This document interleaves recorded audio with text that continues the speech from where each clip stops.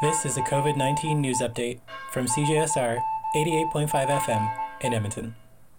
The University of Alberta continues to release information about plans for the upcoming fall 2021 semester. In a news update released on February 23rd, University Provost Stephen Dew stated that Alberta's continued vaccine rollout paired with other public health measures should allow for more in-person learning come September.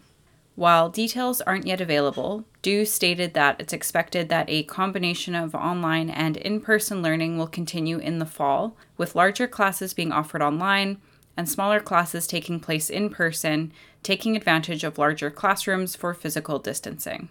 To help students plan for their upcoming academic year, the delivery format for courses will be made available by April 26th, and the fall 2021 registration deadline has been pushed back to mid-May. For CJSR, I'm Hannah Cunningham.